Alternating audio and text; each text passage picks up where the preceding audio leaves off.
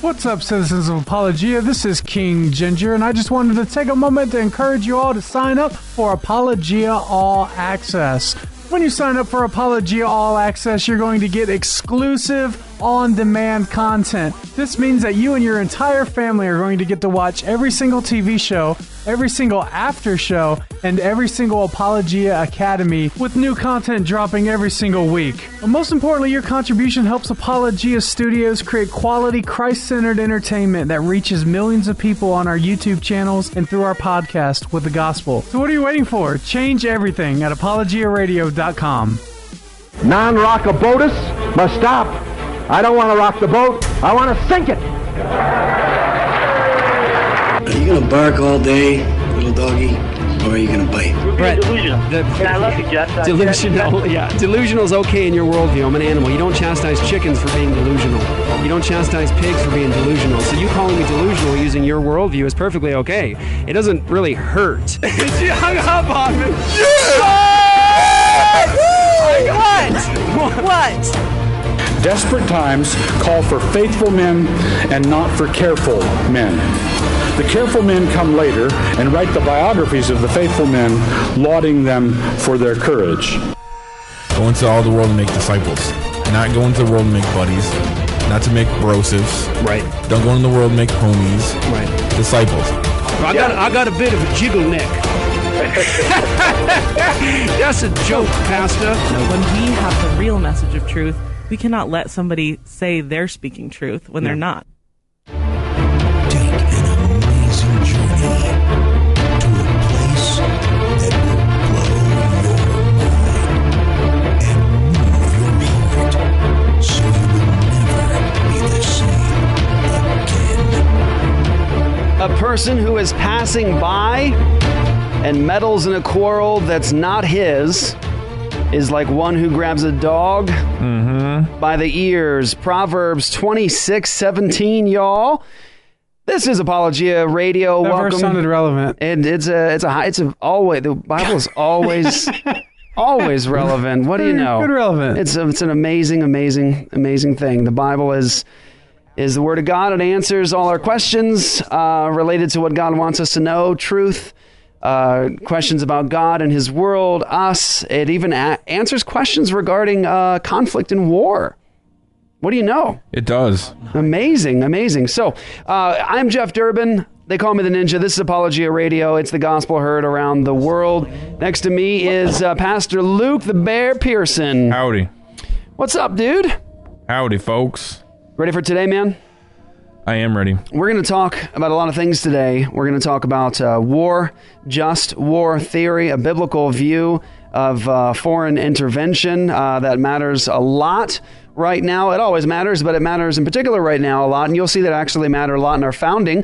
Before we get to that, though, I want to introduce, of course, back again, and we're grateful. Steady Randy is here today. What's up, Steady Randy? Oh, that's so kind of you. Thanks. I'm glad to be here. Yes, really sir.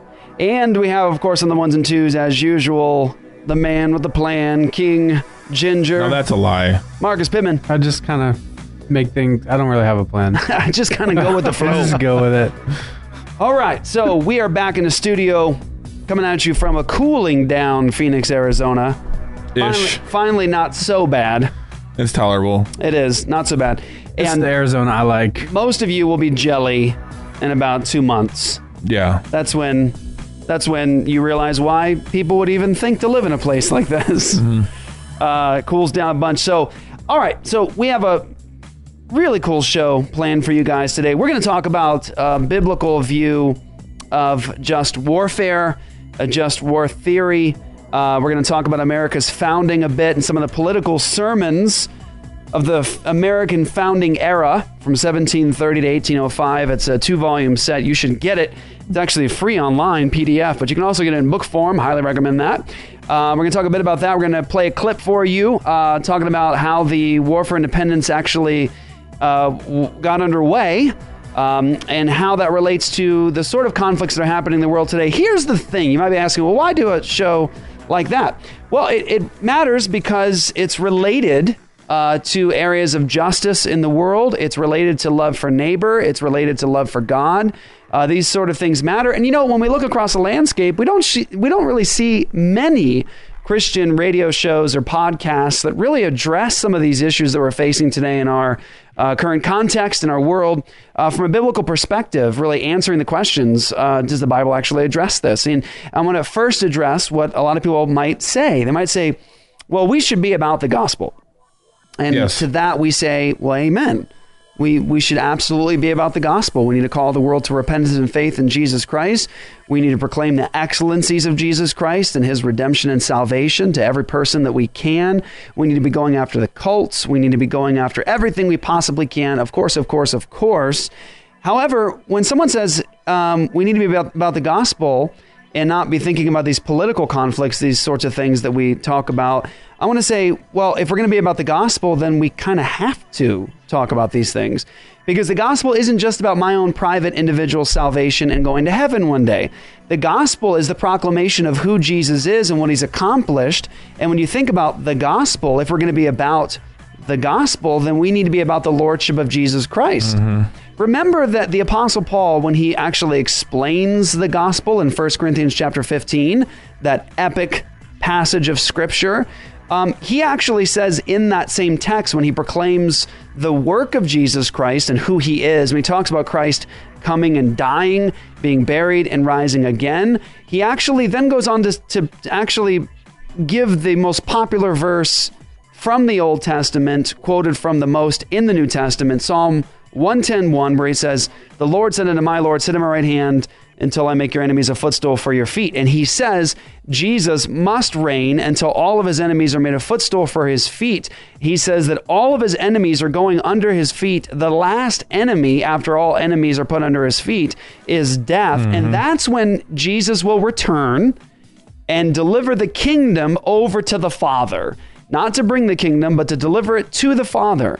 And so as a completed thing, here, Father, here it is, the kingdom. And so when we think about being about the gospel, we need to remember that the gospel, central to the gospel, is the proclamation of the lordship of Jesus Christ. He's on his throne reigning.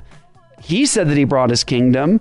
The Bible says that he's reigning now. In Psalm chapter 2, powerful passage of Scripture, Psalm chapter 2, one of my favorites. Verse 1, it says, "Why do the nations rage and the peoples plot in vain?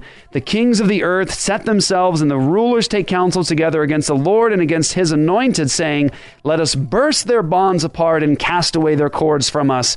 He who sits in the heavens laughs. The Lord holds them in derision. Then he will speak to them in his wrath and terrify them in his fury, saying, as for me, I have set my king on Zion, my holy hill. I will tell of the decree. The Lord said to me, listen closely. You are my son. Today I have begotten you. Ask of me, and I will make the nations your inheritance and the ends of the earth your possession. You shall break them with a rod of iron and dash them in pieces like a potter's vessel. One thing that I say often, Dr. Greg Bahnsen used to ask this question related to this passage of Scripture to Christians, and I think it's very relevant. It's relevant about being about the gospel. He says, do you think Jesus forgot to ask? The Father says, ask of me, I'll give you the nations for your inheritance, the ends of the earth for your possession. Do you think that Jesus forgot to ask for that? No. I mean, the ascension, Matthew 28, 18 through 20, all authority in heaven and on earth has been given to me. That's past tense, y'all. It's been given. What? All authority where? In heaven, but also on earth. And on earth. And he says this, what? Go, therefore go, make disciples of all the nations, baptizing them in the name of the Father and the Son and the Holy Spirit, and teaching them to obey. That's where we're at, y'all. So when someone says, you should be about the gospel and not about these political questions, I want to say, we all know that doesn't work. And I am being about the gospel when I actually bring the word of God and the authority of Jesus Christ into all of these different realms. Someone says, you should be about the gospel. How about in the area of abortion? Is that a gospel issue? It certainly is. Why are people actually thinking that they have a right to murder their own children? Well, because they have fallen hearts, because they need Jesus, because they need to be saved. But that's a political issue, isn't it? Well, it's also a gospel issue. It's a moral issue. It's a violation of the law of God issue. It's a redemption issue where people need to be saved. So this reminds me of a cartoon that I saw on Facebook. Yeah. And it was I guess it was a dispensationalist, and he was saying, the world is going to be set on fire. And the other guy responded and said, well, that's unfortunate for the meek. Because the meek shall inherit the earth. Yeah, That's really good. Because and what Marcus is referring to is, of That's course, great. Jesus in the Sermon on the Mount, where he says, the meek shall inherit the earth. The meek, not the unrighteous, the meek shall inherit the earth. Also relevant is what we're going to go into today when you hear about wars and rumors of wars, Matthew 24, the Olivet Discourse. Don't forget, when Jesus gives that famous picture of what's going to take place, he says, like in the days of Noah, two will be doing this, one will be taken, one will be left. Well, the question is, in the days of Noah, who was taken away and who was left? Well, it was the wicked who were taken away, and it was the righteous who were left. We often think about that particular section of Scripture in terms of the quote-unquote rapture, and we think that those who are grinding at the mill, the one who is taken is the one who is taken away in rapture and taken to God. But the truth is, if you look at what Jesus says there, he says, as in Noah's day, one was taken, one was left. The wicked was swept away. The righteous were left. And don't forget, in Romans chapter 5, the Apostle Paul says that Abraham's descendants would inherit the world. That's for the people of God. And so this is all important stuff, and it does relate directly to the gospel issues, the law of God, the need for redemption, and the authority of Jesus Christ. It really does. And so here we go. Let's get into it today. So I started off talking about just war theory, a biblical view of just war theory. And I started off, of course, quoting a passage of Scripture from Proverbs 26:17. This is wisdom. This is godly wisdom, and it relates not just to my personal life as an individual. It relates to Facebook. It relates to Twitter. It relates very much to those things. It says, whoever meddles in a quarrel, not his own, is like one who takes a passing dog by the ears. All right. Proverbs 26:17. So, of course, it relates to me individually, but is there a sense that we need to take that passage, that godly wisdom, and apply it to our government and its intervention in the world? I think so. I believe that. I believe that it's important for the kings of the earth to actually obey the Son, which is, by the way, the rest of Psalm chapter 2. It says in verse 10, now therefore, O kings, be wise, be warned, O rulers of the earth, serve the Lord with fear and rejoice with trembling. Obey the Son, lest he be angry and you perish in the way, for his wrath is quickly kindled. Blessed are all who take refuge in him. So the nations are yours, Jesus. They're yours. I'll give the ends of the earth as your possession. They're all yours. Now, kings of the earth, rulers of the earth, be warned. Obey the Son, or you will perish. Jesus is on his throne, and the kings of the earth, the rulers of the earth, are warned. You obey my Son, or you will perish. Everybody who takes refuge in him is blessed. That's what the promise is. And so do I believe that the kings of the earth should obey Jesus in how they do foreign intervention? You better believe it. There's godly wisdom here, and when we don't submit ourselves to God's word in whatever realm, whether it's individual, family, church, or civil government, when we don't obey God, we reap the whirlwind, we reap what we sow, and we're going to pay for that. And so we can look at the history of the United States, the last 100 years alone, and we could see, of course, war. And we see at times a need for war. We are not pacifists at Apologia Church. We understand that war is sometimes necessary, and it's actually a righteous thing to engage in warfare. But is it right for us as America, let's say as America, not just Christians in America, but as America, is it right for us to have a foreign policy where we get ourselves involved in other people's fights? Is it right for us to be the policemen of the world? Is it right? Is it whole and pure and holy in God's eyes for us to engage in that kind of activity. Because, of course, we all recognize when we see atrocities committed around the world, we say we need to do something about that. And we can have those conversations, but we have to ask the question, is it worth us starting World War III over somebody else's fight? Is it worth our sons and daughters dying because of somebody else's fight? I think we need to think about Proverbs 26:17 in terms of intervention. A person who is passing by and meddles in a quarrel that's not his is like one who grabs a dog by the ears. I think that means you're going to get bit. I had to explain that verse to my 6-year-old the other day. Did you? Because she wouldn't quit grabbing her sister by the ear. Okay. Yeah. But it's the same. It's the same. Same thing. You multiply it on a bigger level. It doesn't end well with my 6-year-old and my 2-year-old. Can't imagine it ending well with the U.S. and Russia. Yeah, or any other nations we're getting in a conflict with. And, somebody might say, well, hey, God is sovereign over that. Well, we believe that. We believe that. But God is sovereign over the ends and the means, and we're responsible for our behavior in the midst of God's sovereignty. Don't we believe that? We're not fatalists here. We believe that God holds us accountable. And so let's move forward with that discussion, and let's do it starting at kind of an interesting place. Not just from the scriptures, we can go into a large discussion on just warfare theory from the Bible. But I think as a start today, that's a good beginning. But there, again, are some excellent resources out there on this particular subject. And one thing to do is to look at the founding of our nation. When we had our conflict with England, we've talked about this many times before, England didn't call it the Revolutionary War, the War for Independence. England called it the Presbyterian Revolt, the Presbyterian Revolt.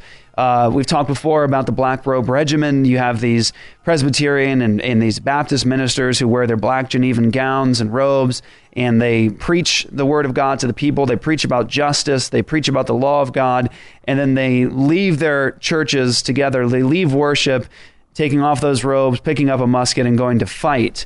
There are some political sermons of the American founding era, again, 1730 to 1805. It's volume 1 and volume 2, free online as a PDF, but again, get it in your library. I just picked it up myself. These are the messages that were being preached.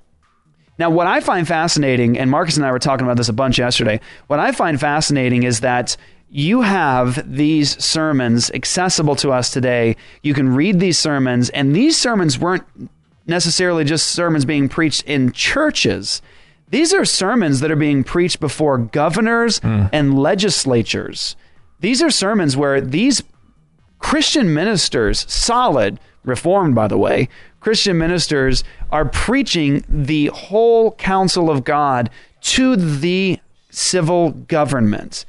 And these are not like wishy-washy topical sermons that, are not really cutting. These are hardcore, in-depth, exegetical messages. Sometimes the whole message is on a single word. Like, Marcus, what was the word? The whole message is on one word before the legislature. What was it? It was before the legislature. It was on the repentance of Nineveh, when they said, perhaps God might spare us. So he's talking about essentially that before we go to war with England, we need to make sure that our nation is repentant so that perhaps God might spare us, and that England is not our judgment, but we're England's judgment. You got to love them dang Puritans preaching an entire hour-long sermon on the word perhaps. Yeah. Nice. I love it. Very I love nice. it. So let me give you a section. This particular excerpt is from a sermon preached before His Excellency William Shirley, the Honorable His Majesty's Council and House of Representatives of the Province of the Massachusetts Bay in New England, May 27th, 1747. 1747. And this was by Charles Chauncey, who is actually one of the most famous pastors during this time. Besides Jonathan Edwards, he was one of America's most popular pastors. So I'm going to read you a quotation. Listen to the name of this sermon. Listen to the name of the sermon. He's preaching this to the civil government. What happened to us? I've only heard of one person doing that in recent times. And it was in his church. Yeah. Douglas Wilson. Don't we still have like National Prayer Breakfast? We do have National Prayer Breakfast. Same thing, right? Right. Yeah, not quite. Right. And this thing is long. It's long. Okay, but listen, this is the name of the sermon. Are you ready? Civil magistrates must be just, ruling in the fear of God. That's what was being preached to our civil government. That's what was being preached. Don't tell me we don't have a Christian heritage in our nation. It's impossible. We were a Christian republic. This is from 2 Samuel 23, verse 3. This is the verse. The God of Israel said, the rock of Israel spoke to me. He that ruleth over men must be just, ruling in the fear of God. And this entire hour-long message is preached before the government. And now watch what he says here. Look at they're being told. He broke up what it means to be just. He explained biblically what it means for a governing authority to be just, ruling in the fear of God. He says this. He says, rulers also should endeavor to keep the state from being embroiled in foreign war by contriving in all prudent ways to engage and continue the friendship of neighboring nations, by bearing with lesser injuries from them and not hastily resenting greater ones, so far as may be consistent with the public safety, by sacredly adhering to the treaties and contracts that they may have entered into with them, by expressing a due caution not to invade their rights or properties, or in any instance whatever to give them just cause of provocation. Sounds like an isolationist. Just kidding. That's what people say. If you were to say that now, people say, oh, that's isolationism. You know, it's compelling that the reason you have this great nation today and the just laws that we actually have that are hanging on by a thread is because of the biblical worldview. But in particular, you have the New England pulpit that is responsible for this nation. It wasn't atheism, secularism. Right. It wasn't pluralism. That's a joke.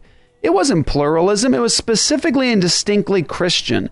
And you have these ruling authorities that were getting the very words of God from solid men of God, and they were telling them, you must be just, you must rule in the fear of God. Here's what it means for you to be just. Here's what it means for you to fear God as a ruling authority. And hey, and you better not get us involved in any foreign wars. And look at this. Watch what he says here. He says, by bearing with lesser injuries from them. Look, bear with the lesser injuries from them.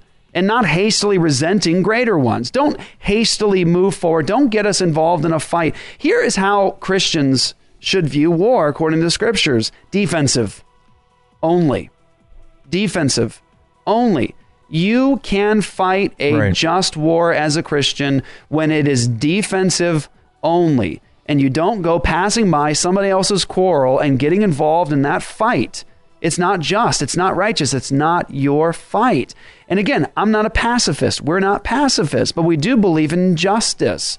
We do believe in righteousness, and we do believe that it's important for us to actually fight for a cause that says we don't go getting ourselves into fights with other nations because of their fight. It puts us into a very difficult situation. Financially, our sons and daughters die. We have to end up killing other image bearers of God. It matters. And you can look at how our nation started, and you can see that we had a pretty solidly biblical view of just warfare. Now, I want to play this for you guys and then go to a break. This is fantastic.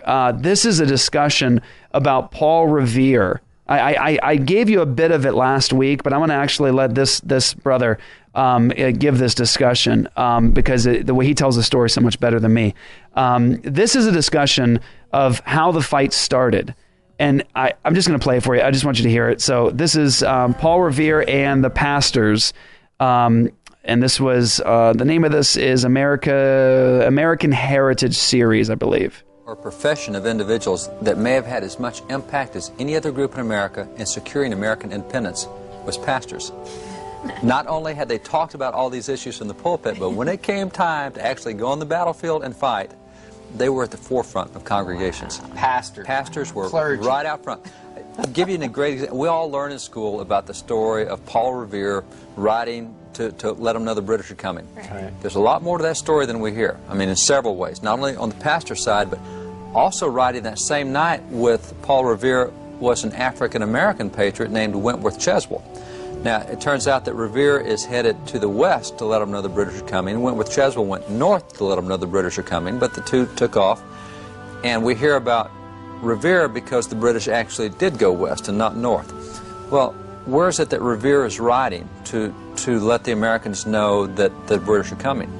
He's writing in the home of one man, the Reverend Jonas Clark. That's where he's headed, one place. Why Clark's home? Well, he was in Lexington. The British were going to Lexington to take the stores there and take the ammunition, the stores of supplies they had. So he's writing to let Reverend Clark know. Oh, why not let the mayor know or something? No, he's writing to let Reverend Clark know. Why Reverend Clark? Because that night, John Hancock and Sam Adams were staying with Reverend Clark, which they did all the time. The Reverend Clark was the most significant political leader in that community. As a matter of fact, he's the one who helped write the resolutions for Massachusetts to separate from Great Britain, become part of the United States of America. He's the guy that was sent to help write the state constitution for Massachusetts. Here's a preacher involved in all this. So here comes Paul Revere. They finally get word, and when word arrives for Sam Adams and John Hancock that the British are coming, those two turned to Reverend Jonas Clark and looked at him and said, "Pastor, are your people ready?" Wow. And he says, "I've trained them for just this very moment." So when the call went out, the alarm bell rang that the British were coming. And by the way, the alarm bell that rang was the bell in his church that rang to let him know the British were coming. 150 people gathered there to meet the British. They gathered at his church, led by him, and they were out of his church. It was his church that gathered to fight the British. Well, it turned out the British didn't come on the first alarm. So the second alarm sounds, and they regather, and there's Jonas Clark at the church. And so they go out on the green to fight the British, and he made real clear that, listen, God blesses a defensive war. He doesn't bless an offensive war, so don't you fire the first shot. Wow. And that was real simple. If they fire at us, let them have it, but don't you fire the first shot. And so when that first shot was fired, by the time the volley was over, the shot heard around the world, by the time it's all over, what you have is 18 Americans laying there on Lexington Green. 8 of them were dead, 10 of them were wounded. All of them were out of his church.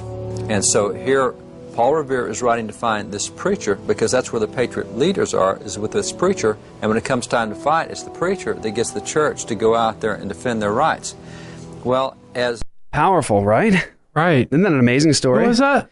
That was David Barton. Okay. David Barton. We've had him on the show, actually, when we first started Apologia Radio after Redemption Radio. We did? Episode 8, actually. I know, because Are you serious? Somebody emailed us the other day. Yeah. I need to go back and listen to some of the old episodes. Yeah, you should. Yeah. Oh, my. That was a good episode. We talked about Second Amendment stuff. Yeah. With David Barton. We had a son on, too, right? We did have his son on a couple episodes later, I think. Yeah, amazing. So that's an amazing story, right? I mean, just goes to show the influence that the church had in terms of the founding of this nation, our laws, how we viewed warfare. I mean, think about that for a moment. Look what this pastor tells his congregation. You are to wait until you're fired upon, because God's not going to bless an offensive war. And so what did that mean? He put the lives of his people at risk because they had to essentially risk getting shot and dying before they could actually start fighting to defend. They knew what was coming, but he still said God's not going to defend, and God's not going to bless an offensive war. So some of us need to, in a way, die as martyrs in a sense. You're going to lose your life. Why? Because God's going to bless this as a defensive war. And guess what? God did bless it. We won. And should they have just been concerned with the gospel? You know what I'm saying? Like, oh, let's preach the gospel to the British. Well, you know what? Many of the British people were actually Christians.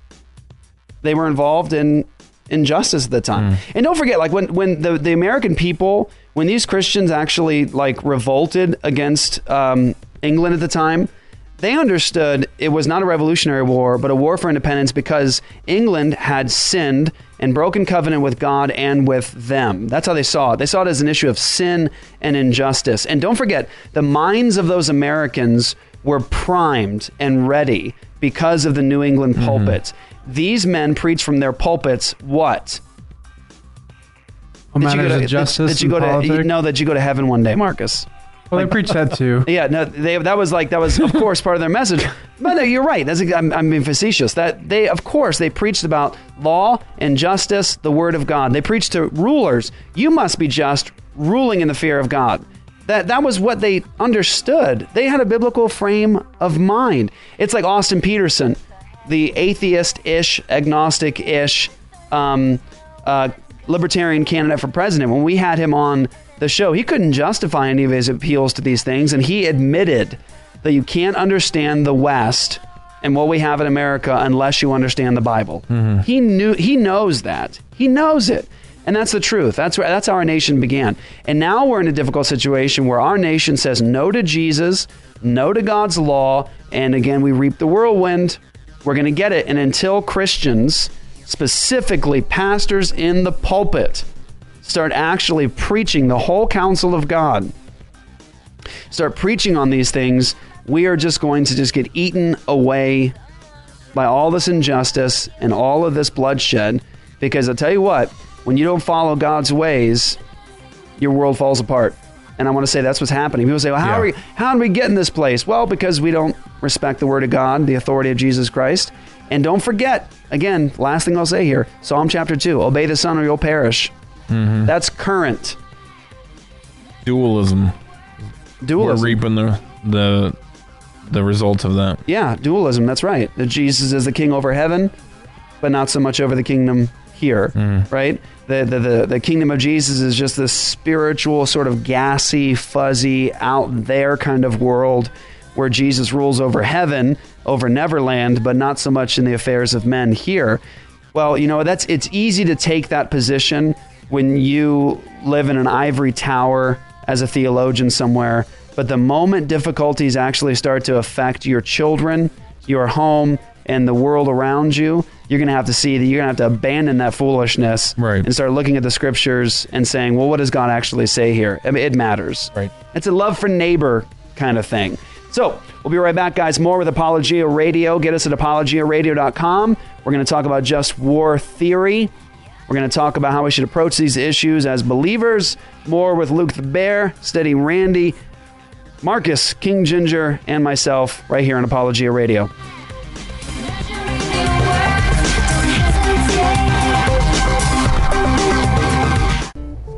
Hey Alex, is your marriage hard? Yeah, Chris, it is. But like climbing a mountain, it's hard going up, but once you're at the top, it's beautiful. I wish there were a place where people would talk about marriage and the gospel. Wait. There is! Our podcast, The Rugged Marriage! I really feel like I should have known that. Yeah, recording a commercial has a way of bringing on amnesia. Well, check out The Rugged Marriage on iTunes and Stitcher. Reform your theology, reform your marriage. And buy your wife some tulips.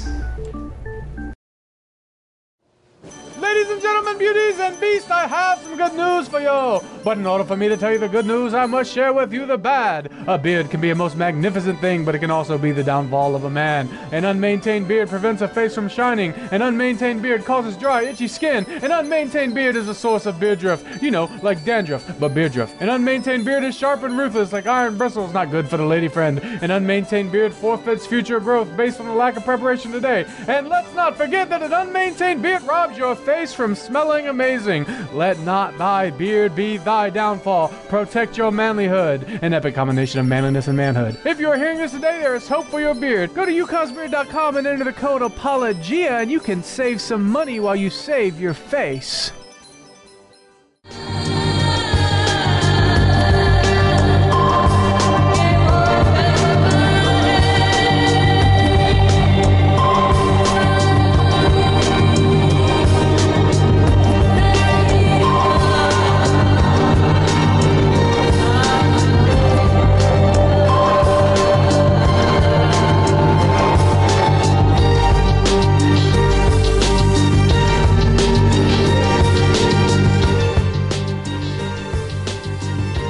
We're back.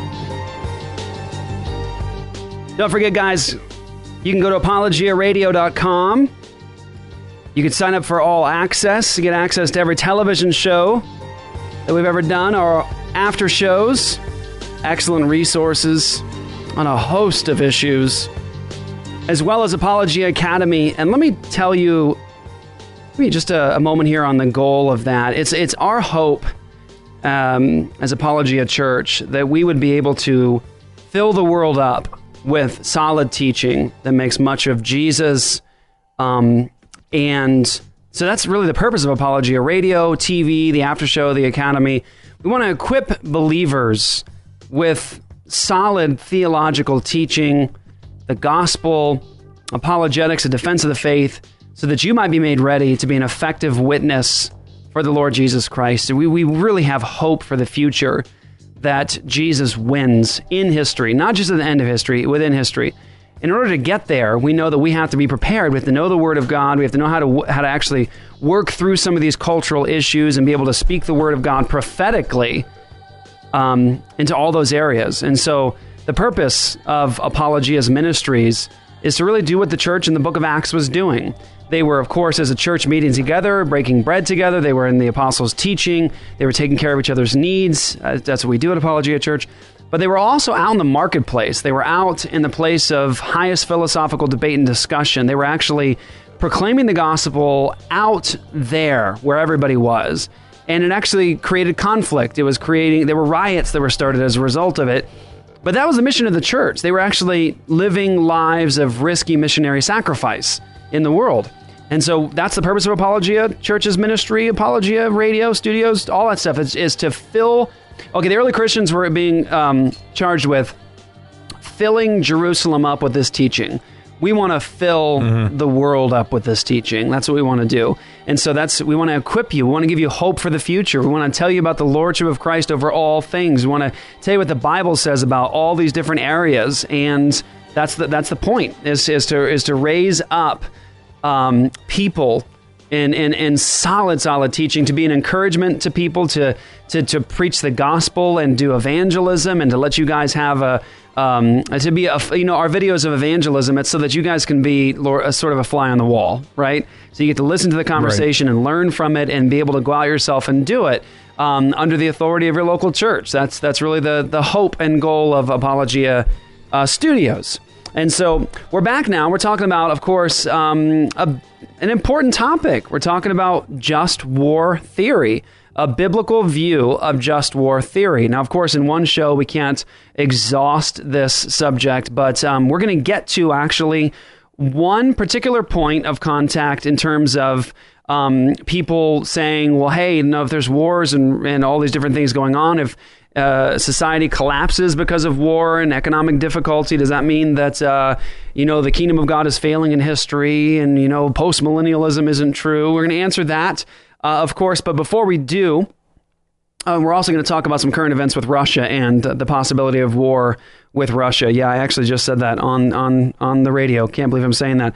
The possibility of war with Russia right now, that a lot of people aren't taking, I think, as seriously as we ought to. Not hysteria, not freaking out, not going and hiding underground, those sorts of things, but like a genuine conflict that is right now underway. You can read about it anywhere. And we're going to talk about that just a bit. Before we do, I think we had some questions. Randy, you had something you want to ask? Yeah, I'd like to bring a couple questions up. We talk about applying this doctrine in the modern era. So one of the words that's kind of bantered about as far as the rights that the United States asserts is this idea of a preemptive strike. Now, a preemptive strike is based on the assumption that there's an enemy out there that's planning an imminent attack. So contrasting this with what you talked about, the British... Right. The British were coming. There was no doubt that they were coming, and yet the congregation was instructed, you do not fire the first shot. Yeah. With this doctrine, we're firing the first shot. Right. Why don't you comment on that? Yeah, so the idea is, in terms of righteousness, holiness, justice, is that you fight a defensive war. And of course, that's what Pastor Jonas Clark instructed his congregation, is you fight a defensive war, not an offensive one, because you want God to bless your fight. And they still fought wars stupidly, too. Yeah. Right? It wasn't like they were hiding, waiting for the first shot. They probably all stood in the line, like knowing they were going to get nailed. Yeah, really crazy stuff, how they did that. And, so warfare has definitely changed a bit in the United States. But yeah, so the point is to think about the whole of the Bible in terms of how the Bible talks about killing another human being. The Bible doesn't take that lightly. Yes, there's a lot of death and a lot of warfare in the Bible, and there are times when God actually commands his people to wipe out an entire people group because of sin. His justice was going to come down on them, his wrath was coming down, and so he instructs his people through divine revelation of what his will is, and they're to move forward doing that. But there was always provocation, there was always sin, there was always injustice and unrighteousness going on, and so God can make those calls for his people and tell them. Now, when we think about now, with Christ raised, seated on his throne, we have his revelation before us, and we think about his revelation, we have to ask the question, okay, without a word from God, a direct revelation from heaven telling us this is what you are to do in this particular conflict, without that now under the new covenant era, we have to look at the scriptures and say, what is godly wisdom in terms of how to actually engage? And all you can see throughout the scriptures is that you must be clear about ratzak. Ratzak is the word that is used in the Ten Commandments. You should not kill. The word there is ratzak, and the semantic domain of the word is ultimately murder. And so we have to be careful engaging in a conflict with somebody, making sure that we're not engaged in actual murder of another human being. Killing is allowed in the Bible, and justifiable killing. There's killing even allowed in God's word for capital punishment when somebody kills somebody else. So, of course, killing another human being is a possibility in a fallen world. It's an awful part of our experience, but it happens, and so we have to ask the question, am I engaging in the murder of another human being by my actions? And the real only way you can actually filter through that is to determine whether or not you're being attacked. Now, if somebody says, for example, well, I think we have the potential to be attacked, you got to really work through those things, I think, on an individual basis. What exactly do you mean by that? How do you know for sure that someone's going to actually kill you? But think about it in terms of God's justice in the Bible. There's no minority report crimes in the Bible. So, in other words, how we do it often is to say, well, you're about to commit a crime, I think. You might commit a crime, and so I'm going to put you away for what you might commit. You don't see that large-scale kind of thinking in the Bible. You see a crime is committed, and it's dealt with in a just and a swift way. Now, when you think about that principle, in moving that towards conflict with another nation, you have to ask the question, well, are we absolutely sure that we're going to be attacked right now? And again, individual basis, there might be different factors that actually have to be applied and thought through here. But, we're not even always dealing with something that's so obvious and clear. For example, the big war we just got into recently where we said, well, they have weapons of mass destruction. Just say, well, are you sure about this? Do you know for sure? Have they pointed one at you? Do you have video of someone pointing a weapon of mass destruction at you? Did somebody have their finger on the firing button and you have proof of this? Or is it just that these people have weapons of mass destruction and so therefore we should obliterate them? It's worse than that. Right. They're trying to make them. Right. It's not even that they have them. Now think about the hypocrisy as well involved in the claim. We're gonna have lives lost, and we're gonna kill people and possibly even civilians because of the potential that you might have a weapon that you could potentially use on us one day. That we have. Oh, it's a weapon that we have. We have. We have these weapons, and so therefore we're gonna go ahead and preemptively strike you for something you might do 10 years from now. That is unjust from a biblical perspective. Now, we should always, you saw what that pastor said in ruling justly and in the fear of God. That pastor is giving a biblical view of warfare. You don't get embroiled in a foreign war because of minor infractions or even quickly because of a large infraction. He even puts that even under a large infraction or hurt. You don't just jump right into conflict, think through it. But you certainly don't do preemptive strikes and wars with the loss of lots of human life because of what somebody might do one day. What if Iran were to attack us for building nuclear weapons? Then we would be able to fight back justly. No, I know, but I'm saying if we can go after Iran, right, for building nuclear weapons, what if they were to say, hey, you know what? Let's go after America for building nuclear weapons. Right. No, yeah. Who would be just, if it's just for us to go after Iran, is it just for Iran to come after us? Well, the only reason that we don't fear that is because they don't have the capabilities that we have. So we're the dominant superpower. We're the ones that can that can engage in that kind of warfare, they can. That's why we're not too... We're the O'Doyles. They were the O'Doyles. So here's the thing. Look, don't take anything that we're saying today in terms of, we don't love America, we hate our country, we don't respect our military. That's not what's being said here. We're thinking in terms of what is pleasing to God as a nation, and how we handle other nations, and how we actually take human life. We have to consider the fact that, some of the pictures coming out of Syria right now are pictures of total devastation and loss of life. We're seeing pictures of, little children covered in blood. We're seeing children of families covered in blood. Those sorts of things. Those are horrible things. But that is the collateral damage of war and conflict. And we don't get ourselves involved in that willy-nilly. We don't do it off of speculation of what somebody might have done, might be doing, or might do in the future. That's not biblical, and that's certainly not just. And you do not see that in the founding era of our society in America that we had that kind of view of war. It was much different. I mean, just like I said, think about, that's why I played it, the shot heard around the world. War for independence. We can all go back to that. We all learned about that in school. Maybe not the whole story, but we learned about it. Look, that was a defensive posture.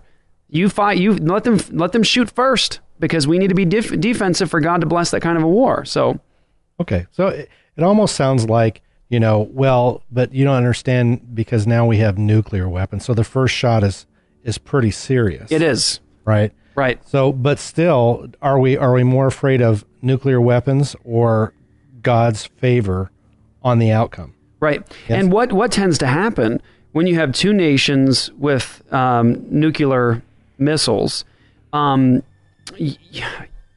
you're both forced into a position. We should also ask the question whether nuclear missiles is good for the world, moving forward. And I believe that there will be a day when the hearts and minds of people have been changed, and where they've been redeemed. We will put all those weapons away. They will ultimately be destroyed, of course.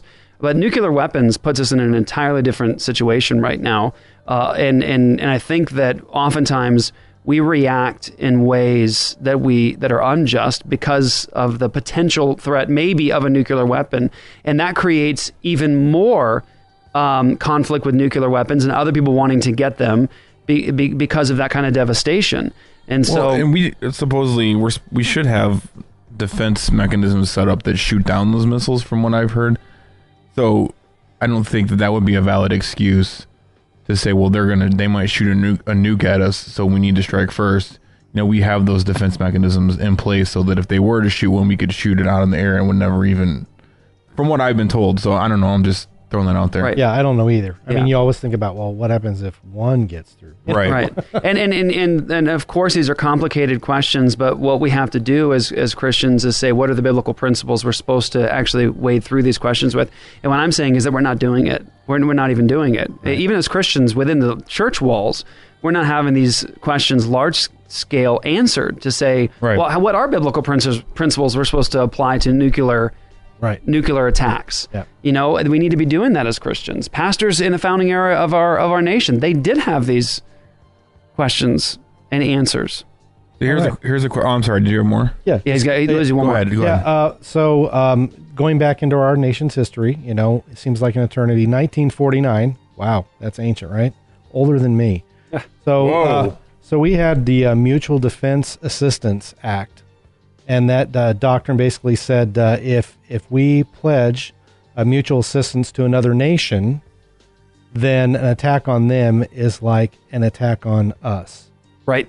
So initially it was applied to Europe, Defense Pact, but now it's military, sometimes it's economic. What about those kinds of situations pulling us into conflicts that really aren't our conflicts? Right. So the idea of foreign intervention in the case of a treaty or pact we have with another nation to essentially be a coalition with them in the event of warfare on their side. I want to say that it's possible, of course, biblically to have a treaty or a covenant with a nation to form together as an alliance. That's possible, of course, to say that you could do that sort of a thing, to be in an alliance with another nation, but only in just causes, and it shouldn't be a blanket, we will be with you no matter what, even if it's unjust. We're going to go ahead and go into a fight with you. Let's say you make a promise with a nation. Yeah, we'll team up with you to be a coalition in case of warfare in a just situation. I want to say, I would say that a nation shouldn't be involved in those kinds of treaties and pacts because it brings your people and your property into collision in another person's fight. And I think that that's not righteous and good. But let's say that someone had that pact today. They have it today. We promise to defend Britain. If they're ever in a conflict, we're just going to follow them right into it. Just or unjust, we're going because we promised. Somebody says, we can't back out of our promise because we're already in a pact with them. That's not biblical. To say that you got to keep your promise in that case because you made that promise, so now go fight an unjust war and kill women and children, potentially. An example of this taking place in Scripture is in 1 Samuel chapter 14. King Saul, in chapter 14, read the whole chapter, King Saul essentially makes a command, and he says that no one's to do this. And who does it? Who ends up doing it? Jonathan. His son ends up doing it, right? And so when Jonathan ends up doing what Saul commands no one to do, Saul made a pact. He made a promise. The promise that Saul made was that if anybody does this, they're going to be cursed. They're going to die. Now, who ends up doing it? His own son, right? And so now Saul is in a bit of a pickle because he's given a decree as a king. If anybody engages in this behavior, if anybody does this activity, essentially it's eating. He ate. And he says, if anybody does it, then you're going to die. Well, he finds out that his own son did it. And so what Saul say? He says, well, I swore that if anybody does this, then I'm going to have to kill my son even. So I'm going to kill my son. What happens is that the men, and you can read in verses 43 and on, when the men find out what he's planning to do, the men reject the word and promise of the king. And they say, no, you're not. You're not touching him. No, you're not going to kill him. We don't care that you've made the covenant, that you've made the promise, that you said it's going to take place.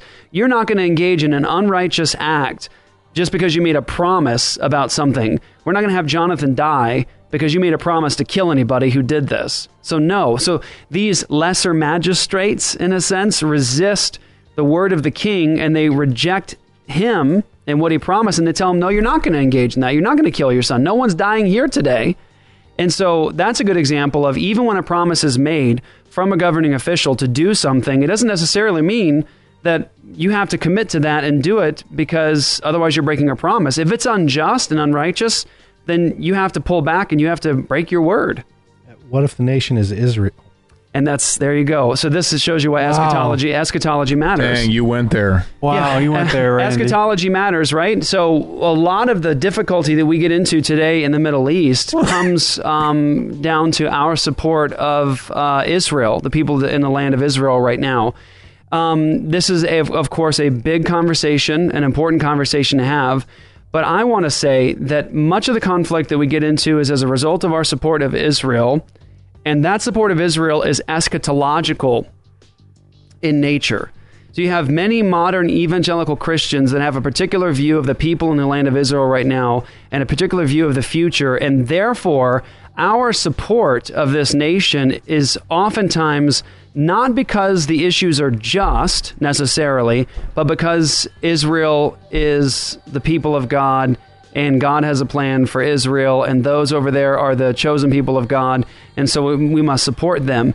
That, of course, goes against the teaching of the Apostle Paul in the book of Romans chapter 2, moving into chapter 3. It goes against the teaching of Jesus in Revelation when he says, I will make those who say they are Jews, they are not. They lie. They are a synagogue of Satan. He'll make them, as I think he says, worship and bow at your feet. Jesus actually says that people can say that they're Jews and lie. They're really a synagogue of Satan. If you don't believe in Jesus Christ as Messiah, if you don't submit to him and trust in him, you are not a child of God. You are not a descendant of Abraham. People who are descendants of Abraham are those who are the faith of Abraham. That's the faith of Jesus. And that means Jew and Gentile alike, through faith, are true spiritual Jews. Anybody who rejects Jesus as Messiah is not a Jew. And we should not base an entire foreign policy and foreign intervention upon a nation because we say they're the chosen people of God. What if they're engaged in lawlessness? What if they're engaged in wickedness and unrighteousness? What if what they're doing is unjust? Well, as a Christian, I think we're going to be held to account if we support a nation that is acting wickedly, and I'm not saying that they have anything in particular right now that they are, I'm saying in general terms, if we support people in the land of Israel because we call them the chosen people of God when they're doing things that are unrighteous and unjust, then we're going to be held to account for that. And we should not get involved in a war in the Middle East because those are the chosen people of God. No way.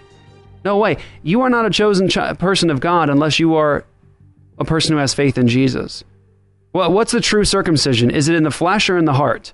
It's in the heart, right? And so those who are true Jews are those who are of the faith of Abraham. That's the faith of Jesus.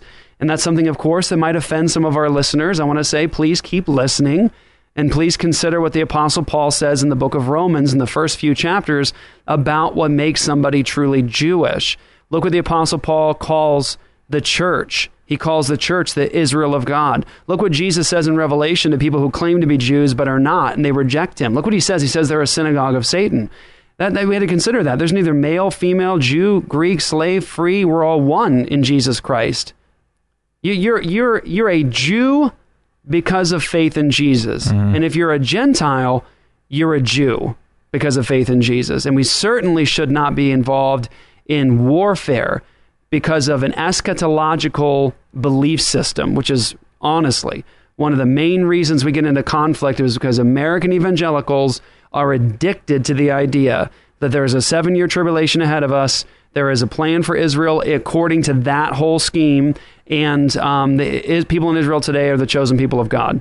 Notwithstanding the issues with homosexuality rampant in Israel and their support of it, notwithstanding the bloodshed through abortion, state-funded abortion in that land today, notwithstanding the outright rejection of the lordship of Jesus Christ, we need to consider those things. They matter. They matter a great deal, and we certainly shouldn't be losing our sons and daughters because of bad eschatology.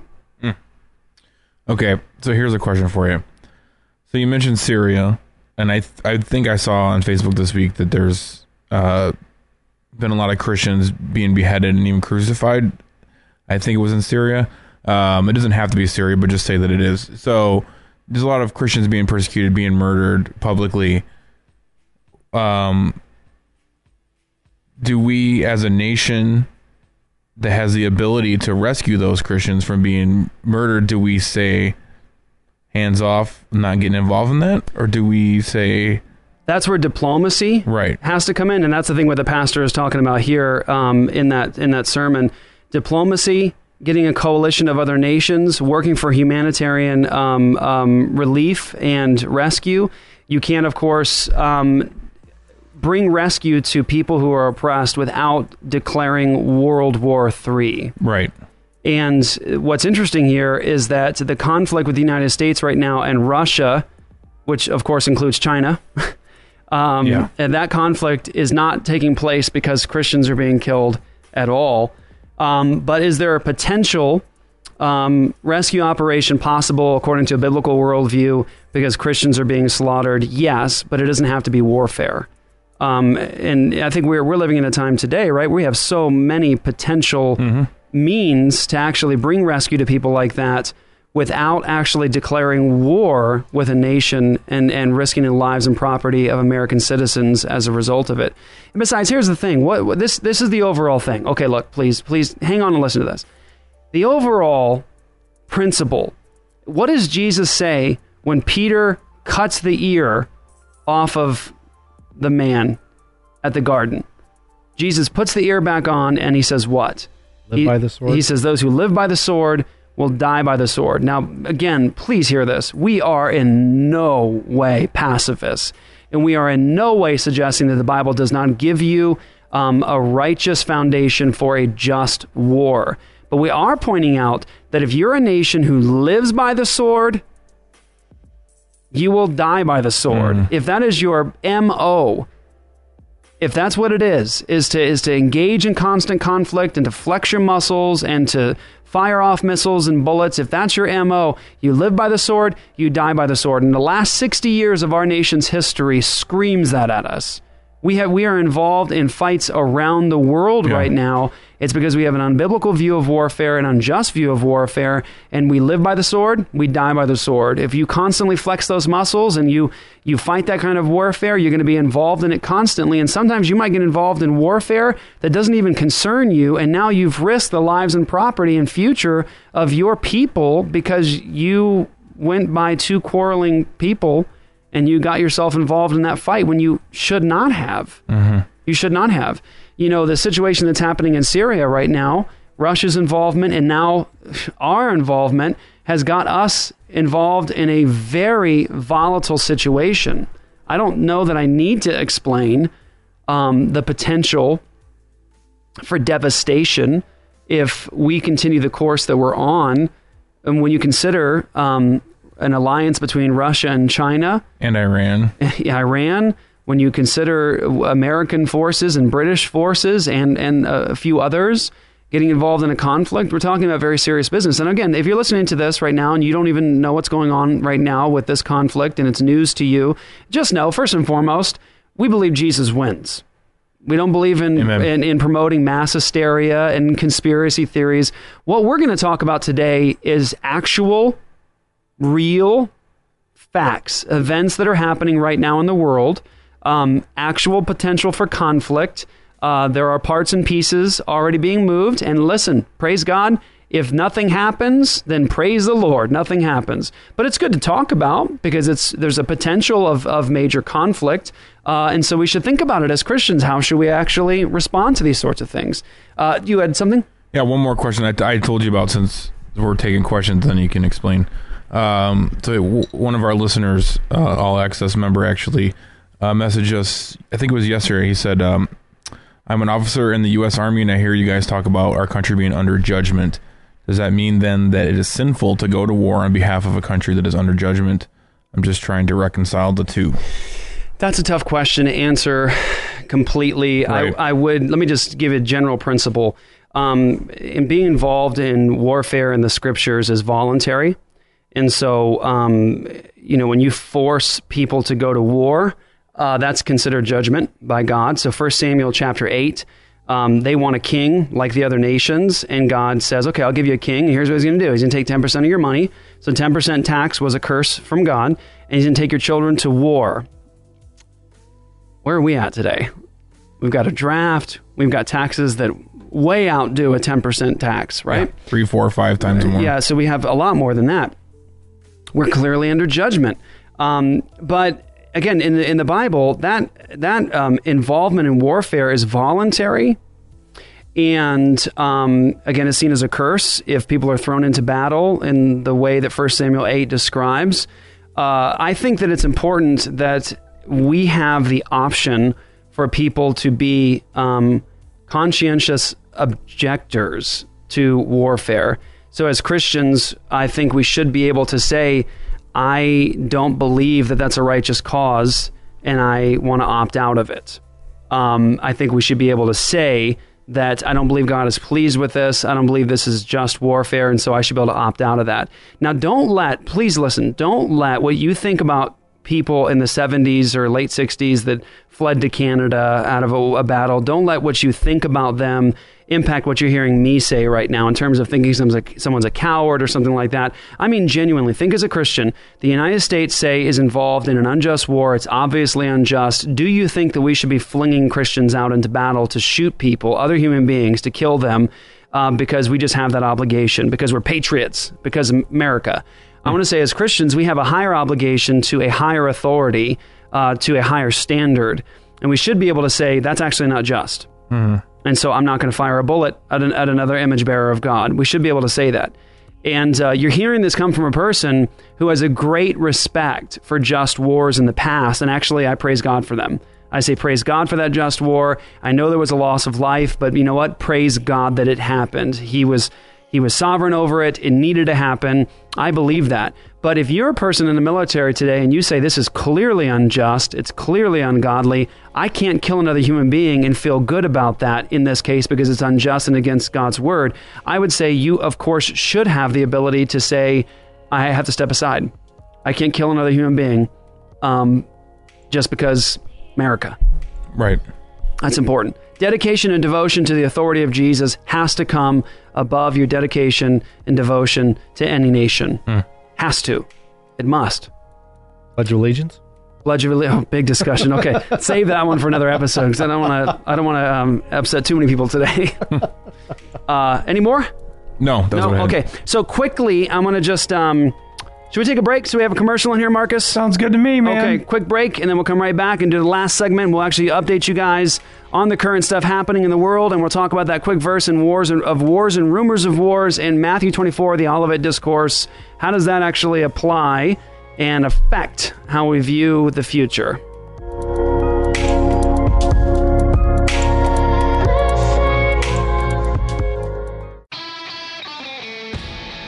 For 21 years and counting, New St. Andrews College has sought to obey Christ's Great Commission to disciple nations and build him a house, not just in Jerusalem, but throughout the world. Not with stones and mortar, but with living stones. We build and fight. This is the task of a Christian liberal arts college, to equip students with the tools to build and fight. And this is our joyful task as we seek to graduate leaders who shape culture through wise and victorious living. To learn more, check us out online at nsa.edu/explore. What's up, y'all? This is Jeff Durbin with Apologia Radio at apologiaradio.com. Want to talk to you guys about an amazing connection that we have right now with Whitefield Theological Seminary.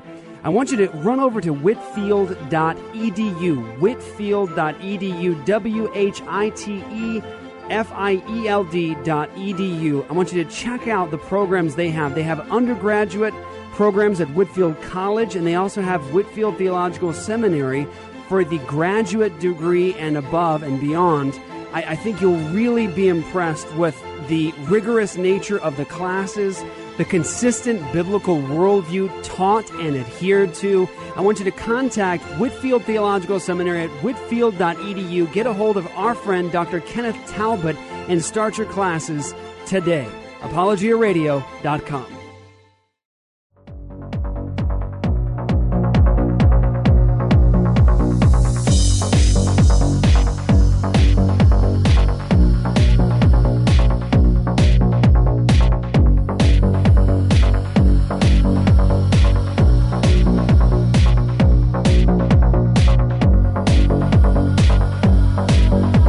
Matthew 24, Luke 21, Mark 13. In the Synoptic Gospels, Matthew, Mark, and Luke, that is a section on the Olivet Discourse. And of course, you know it. It's the stuff of people's nightmares sometimes. It's the foundation for so many books on prophecy. So many books that have gone in print and out of print. So many books that have raised the hairs on people's necks in fear over what is on the horizon. We have books that have been written for really a long time that have used the text in the Olivet Discourse to point to things that were happening in their day, to say, look, we're on the precipice of eternity now. We're any moment away from the judgment of Christ and the end of the world. And so we need to talk about that for a moment. Postmillennialism was the dominant view in this nation for a long time. Listen, our eschatology is the eschatology of the Puritans. They had an optimistic view of the future. They believed that the kingdom of Christ had come into the world. They believed that Jesus was going to win the world by the gospel. When they came over to the United States even, they came over and specifically said the reason they were coming was to expand the kingdom of Jesus. That's why they were coming. And they believed in total victory, that Jesus was going to win, not just at the end of history, but within history. That was their frame of mind. Now, of course, things have changed. The popular eschatology today is the eschatology of defeat, which has only been around for less than 200 years. Yeah, so, I mean, the eschatology of defeat in the context of the future secret rapture, the 7 years of tribulation, followed by the coming of Christ on earth to bring his kingdom for 1,000-year literal reign on earth, which would then there will be a final end to that, and then the eternal state. So that's the popular view of today. You might find that in the Left Behind series, Tim LaHaye, Jerry B. Jenkins, Hal Lindsey, those people, hold to that particular view. It's popular. I'd say it's the dominant view, maybe, of American evangelicals in terms of what is happening in the future. But listen, after World War I and World War II, people started looking at postmillennialism and saying, well, it can't be true because of World War I. You can't believe postmillennialism after World War II. You can't believe postmillennialism after the Holocaust. If things are supposed to be getting quote-unquote better, then how come this took place in our century? The last century was the bloodiest of all centuries. Stalin, Pol Pot, Mao, all these different leaders that have come and slaughtered so many. How could you say the world's getting better? Well, listen, here's the perspective. The world is going to be won by Jesus through the gospel. And as the kingdom of Christ advances throughout history, it advances through the gospel, through salvation and redemption, not through arms and physical fights, but through the gospel. And there are going to be times of suffering. Postmillennialists do not believe that the world gets quote-unquote better and better and better, and there will never be any more difficulties or suffering. There won't be any moments of correction in history. We actually fundamentally believe that there will be moments of great correction in history. I have a quote from those sermons that you have. This is from Jacob Cushing in 1778, and the sermon is called Divine Judgments Upon Tyrants, and it's pretty lengthy, so I'll try to be quick. Okay. Likewise, the Christian Church, though the world ever was an enemy to it, has been firmly established. It has been maintained against cruel persecution and the greatest violence, and though continually burning, it has not been consumed, though tossed with tempest and worried by its oppressors and adversaries, frequently passing through the furnace of affliction, yet it retains a form more bright and beautiful as the spouse of Christ and the joyful mother of children, which no man can number. Indeed, churches are not perfect or complete. They are apt to decline and transgress. Nothing, therefore, can be more equal and fit than that God should, in his holy providence, manifest his righteous displeasure against backsliding churches that have fallen from the power and purity of religion into a state of corruption. Should it happen that in times of persecution, bloodshed, and war, the church may be reduced in its members, still the remnant may become more refined, holy, and heavenly. The faith and patience of the saints be more exercised, through zeal and piety more eminent, and practical godliness more gloriously appear. And then in due season God raises his church and people from their afflicted and oppressed rate, and rendereth vengeance to the adversaries and persecutors. Thus Babylon of old was punished for her cruelty and oppression of the Jewish church, and thus shall it likewise be in the case of mystical Babylon, which, after having been long suffered to prevail and to make war with the saints of the Most High, shall have a mighty downfall, wherein the vengeance and justice of Almighty God shall be illustriously displayed, of which we have a striking description in the book of Revelation. Interesting. There you go. And that was in the 1700s. So yeah. I would really want to ask the question: Do you think dispensationalists can build nations? Do they want to? Well, right. But would their eschatology allow them to? Right. Because, I mean, obviously, it's only been around 200 years. Right.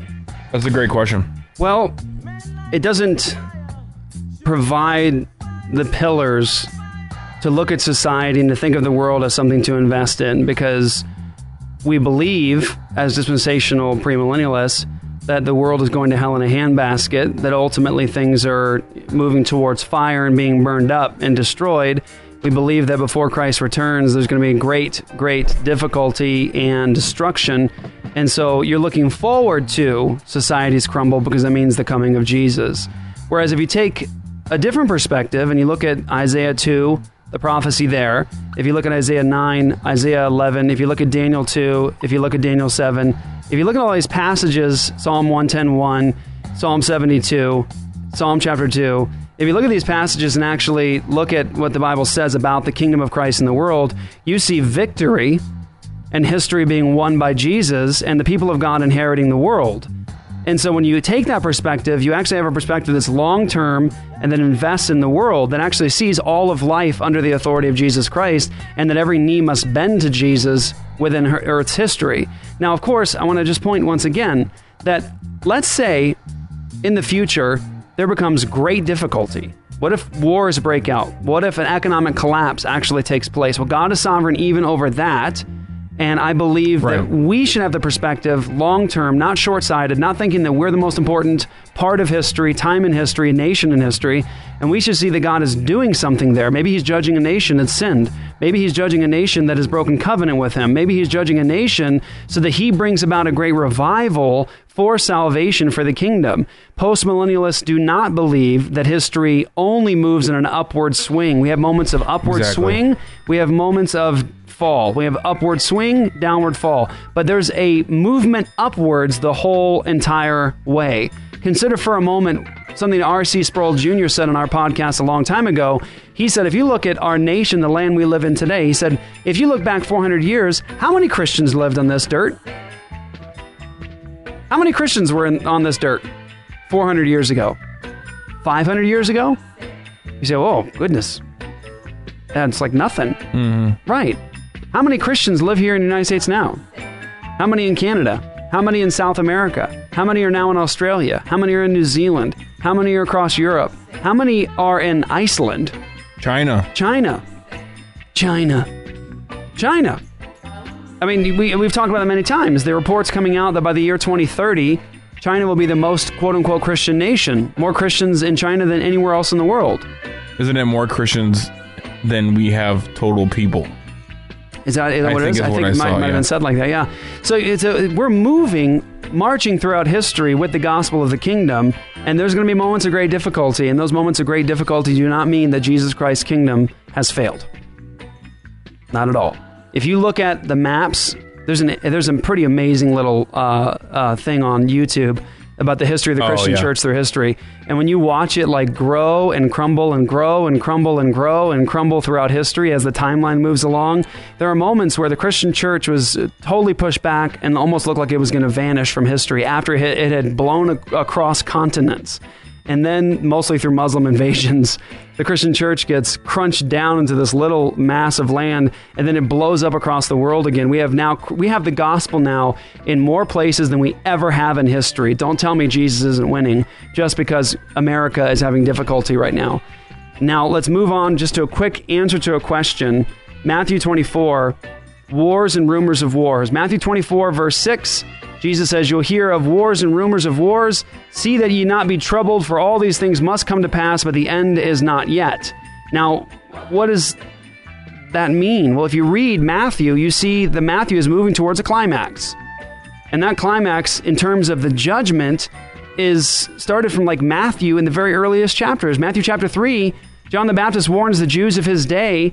He says to bear fruit, keeping with repentance. He says the axe is already laid at the root of the trees. Who warned you to flee from the wrath, mello in the Greek, about to come? And you see, of course, Jesus in Matthew 10 telling them that they will not have gone through the cities of Israel before the Son of Man comes. They will not have gone through the cities of Israel before the Son of Man comes. Matthew 16, that they would not all die before they saw the kingdom come with power. You see the parables Jesus gives of the owner of the vineyard who sends his son. They kill his son. And then what's he say? He's going to take the kingdom of God away from them and give it to others bearing the fruit of it. You see the promise of that wedding feast. All the people invited and the king sending his armies to burn down their city.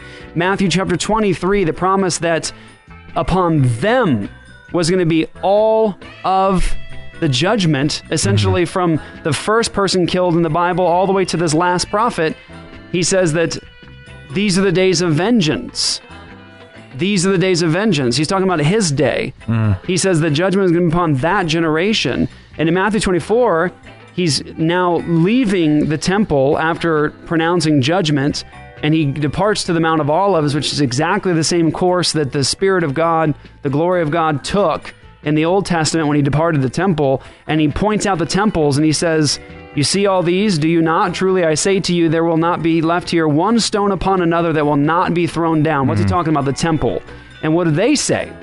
They say, tell us, when will these things be, and what will be the sign of your coming in the end of the age, not the end of the world. Ion. They understood the Old Testament, Old Covenant age would come to an end to make time for the Messianic age to come. And when they heard that the temple's going to be destroyed, they understood what that meant, the age of the Messiah. And what he tells them, he says, see to it that no one leads you astray, for many will come in my name. So you have false Christs. And he says, you will hear of wars and rumors of wars. See that you are not alarmed, for this must take place, but the end is not yet. For nation will rise against nation, and kingdom against kingdom, and there will be famines and earthquakes in various places. All these are but the beginning of the birth pains. And then, of course, he tells them that they're going to be delivered to tribulation, put to death. And what you need to see, of course, is in that very same chapter, Matthew chapter 24, he says very clearly, he says, verse 34, truly I say to you, this generation will not pass away until all these things take place. All these things contains everything he said in Matthew 24. And here's what I'm going to say. We've done shows on this. Go check them out. So who's still alive from that generation? Right. We've done shows on this, exegeting the text verse by verse. You need to check it out. Is the tribulation past or future, I think is the name of the episode we did. So we're not going to go into all that today, but here's the point. Wars and rumors of wars was about their generation, and it was really, really relevant because it was said during the Pax Romana, the peace of Rome, where Rome essentially enforced peace. So why was it shocking for Jesus to say wars and rumors of wars? Because it was said during the Pax Romana. If Jesus said that about any other generation in history, it wouldn't have any punch to it. If you were to say today, as a prophet today, hey, here's the sign of the end of the world, as they would put it. There's going to be wars and rumors of wars. Why would that be spectacular? Right. Why would that even be interesting? That's happening all the time. That's happened for the last 100 years. We can point to just tons of wars. It was compelling to them and important to them because it was the Pax Romana.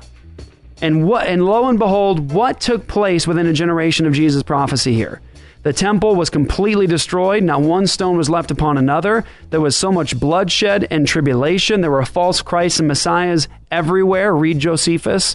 You see all that taking place. There were wars and rumors of wars. Josephus records that at one point it was like the whole world was fighting with the whole world. And it happened relatively soon, quickly after the Pax Romana. That's why it was relevant. And so wars and rumors of wars, I'm sure, if conflict breaks out in the future, so many prophecy enthusiasts will say, this is a sign of the coming of Christ, his return for the final judgment. Why? Because there are wars and rumors of wars. That applied to the first century generation. Again, Jesus said that generation will not pass away until all those things took place. All things means all things. Mm-hmm. All those things he said. Now, remember, if you take Matthew 24 and you put it future to us, and you say those things apply to us, what does that mean about Jesus' prophecy? What does it mean? It means it failed. Mm. And are you willing to do that? Christian, are you willing to say that Jesus had a false prophecy? Because atheists use this all the time. So do the Mormons. And they don't have, they do, yes they do, and so do the Muslims. They don't have a right to it. It happened exactly the way Jesus said it was going to happen. But why are we giving it to them? That's the question. Why are we giving somebody this glorious prophecy which actually was fulfilled? Why are we giving it to them by putting this prophecy future to us? Wars and rumors of wars has nothing to do with our generation in this context. So that's important. Ready? Let's move on. All right. Okay, here we go. You all right, Marcus? I'm good. Sound rough. Okay, yeah. So let's talk about what's happening in the news right now. I want to start by saying to all of our listeners that it's important as a pastor, for me as a pastor, to make sure that I communicate something to you as we start to discuss these things. I think that it's important as Christians that we actually do start bringing the Word of God into this realm. When we talk about just warfare, we start talking about image bearers of God killing one another. This is something that the Word of God speaks to. We have the answers. We have the Word from God about how we're supposed to conduct ourselves in God's world. Right. How nations are supposed to cooperate with each other. We have God's standards. So it ought to matter to us as Christians when things are happening around the world and the world is just trying to handle them in just these arbitrary ways. We should say, no, we have a fixed standard from God, as to how we're to live in God's world. And we're supposed to have such a high respect for human life and image bearers of God that we don't just get involved in fights willy-nilly and cavalier and just start flinging bombs at people. And, you know, it's an important thing. And, you know, I may be sounding like a liberal to some people in terms of caring about drones flying over people and blowing up families. Yeah. Maybe that sounds like a liberal argument to you.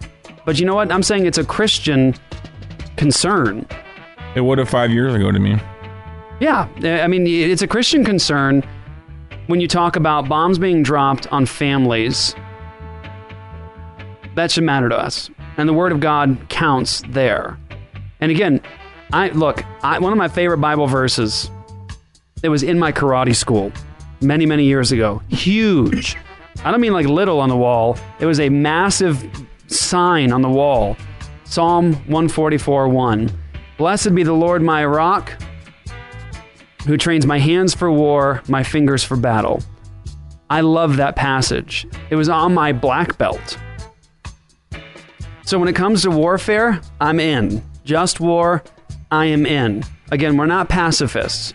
And I also want to say a second thing. As we talk about these current events, trying to think through them biblically, I want to say that it's important not to be alarmist. It's important for Christians not to be conspiracy theorists. When you say, because some people go crazy. Some Christians go nuts. People that are believers and supposed to be sober-minded and think clearly start getting into questions about the Illuminati, and you start getting into all these weird worlds. Let me say this right now. Repent of that kind of stuff. But I'm thinking, let's think with a sane mind. Let's think critically and biblically about what's happening in the world around us today. And to start, let me go ahead and read to you something that Randy just sent to me while we're in the middle of filming a recording.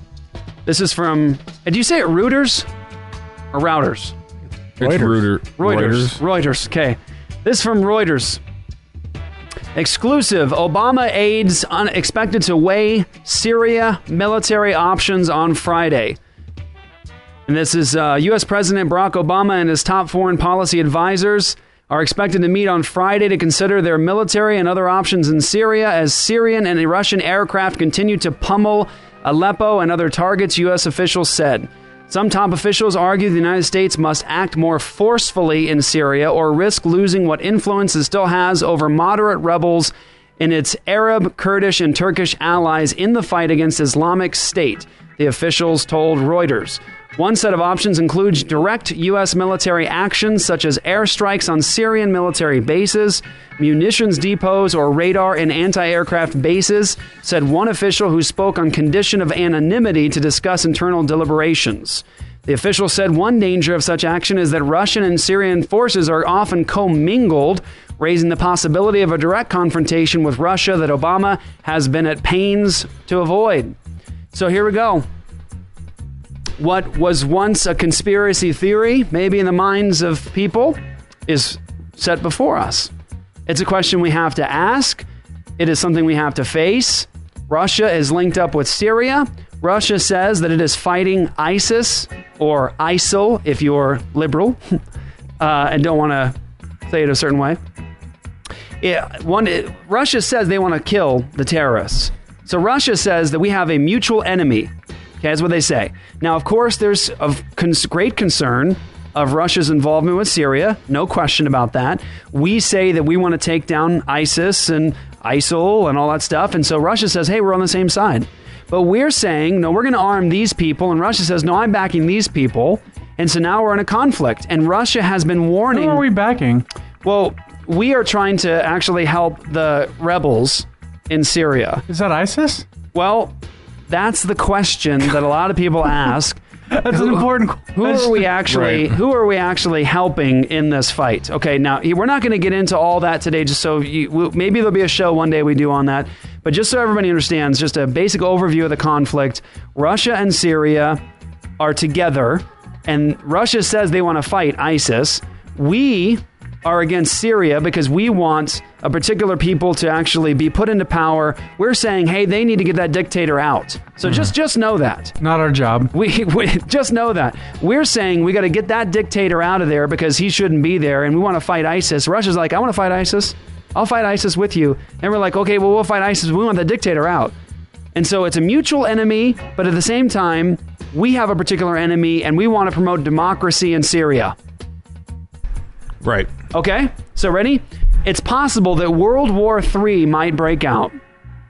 Again, no hysteria, no alarmist, but it's possible World War III might break out because we want democracy in Syria. We want a dictator out. And we want to, of course, fight ISIS, but there's questions as to whether we're being effective in that and who actually we're arming and how that's all unfolding. But Russia is saying, well, we want to also fight ISIS. Let's fight them together. But no, I'm not going to stop backing Syria. So now this fight is on. Now, Russia has been warning us not to take military action that affects Russian soldiers, or they're going to have to respond militarily. Now, of course, we have the president and chiefs of staff and people meeting to say, what kind of military action can we take? So let's just go through a few things here. This is from the New York Post. October 12th, 2016. Here's a title on the New York Post. Putin could be readying for war, calls Russians back to motherland. Russian President Vladimir Putin could be prepping for global war in the wake of deteriorating relations with the United States and other Western countries, according to an incendiary new report. Putin sent out an order to top Russian politicians, and their children across the world, demanding that they return to the motherland, the Daily Star claimed. The order comes amid rising tensions with the U.S. over Syria and Putin's last-minute cancellation of a planned trip to Paris to meet with French President François Hollande. This is all part of the package of measures to prepare elites to some big war, Russian political analyst Stanislav Belkovsky told the Daily Star. Now listen, here's the thing. You got to take everything you read in media with a grain of salt, for sure. I've actually heard from Russians, because I was researching this. This is like a tabloid journal. That's a tabloid journal. Okay. Yeah. But so here's the thing. These are the things that are being spread right now. That's true. These are the things that are being spread right now, okay? So there's certain things that you have to take with a grain of salt and say, well, is that really true? And there are certain things that are actually happening, like, for example, people talking about taking military action in Syria, which would put us in a conflict with Russia. That's actually true. That's actually taking place. That's been a problem for a long time, and that is really the point we're at now in terms of conflict. Now, Russia did just do, about a week or so ago, a major drill, a preparedness drill that involved like tens of millions of people. And so that got people alarmed in terms of like, well, what is Russia really saying and doing? Are they trying to create fear? Are they trying to make a statement? Of course, Russia did also test some missiles just yesterday. I believe it was 3 missiles, some ballistic missiles. And that was, of course, worrying for some. But here's the thing. They're flexing muscles. We're flexing muscles. And we're doing it over Syria. And, of course, Russian leaders have said that if we make a move that affects Russian servicemen and their lives, then, of course, that will create a conflict between us. Okay, Luke, I'm going to play this. Okay. This is new. This was just published on October 6th.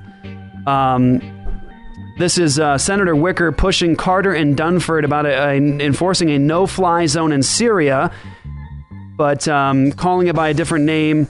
Carter stammers while giving his answer. Dunford tells Wicker that controlling the airspace requires going to war with Russia and Syria. Here's the thing. Okay, listen. You might say, "Oh, this is over my head. I haven't heard any of this." This is I believe it's a 4-star general, and he's before John McCain, actually. And they're talking about bringing in a no-fly zone. A no-fly zone, right? Of course, the no-fly zone wouldn't count for the Americans. Right. But the no-fly zone. That's another story. And no, that's where this comes out. Now, you guys got to hear this, because watch, I don't think it was supposed to be said. And I think it really, really freaked people out, and I think it angered McCain. Look here. He asked the chairman if he has anything to add. Senator, the only thing I'd say is, as the situation on the ground changes, I think I have a responsibility, we, the Joint Force, has a responsibility to make sure. It's a 4-star General Dunford. The President has a full range of options. We have discussed that issue in the past under certain conditions. The conditions on the ground will change, and we'll continue to look at those options and make sure they're available to the President. What about the option of controlling the airspace so that barrel bombs cannot be dropped? So everyone follow that? The question is creating a no-fly zone so we can stop bombs from being dropped. We create a no-fly zone. We enforce it. Now watch what his answer is, or listen to it. All the options. What do you think of that option, sir? Right now, Senator, for us to control all of the airspace in Syria would require us to go to war against Syria and Russia. That's a pretty fundamental decision that certainly I'm not going to make.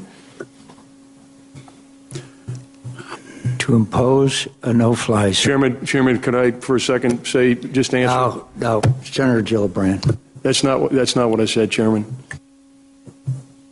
Go ahead. Well, I do think what Senator asked me was to control all of the airspace. No, what he asked was, should we have a no-fly zone so we can protect these people from being slaughtered? That's what he's talking about. I answered that first. That's what we're all talking about. So that would not...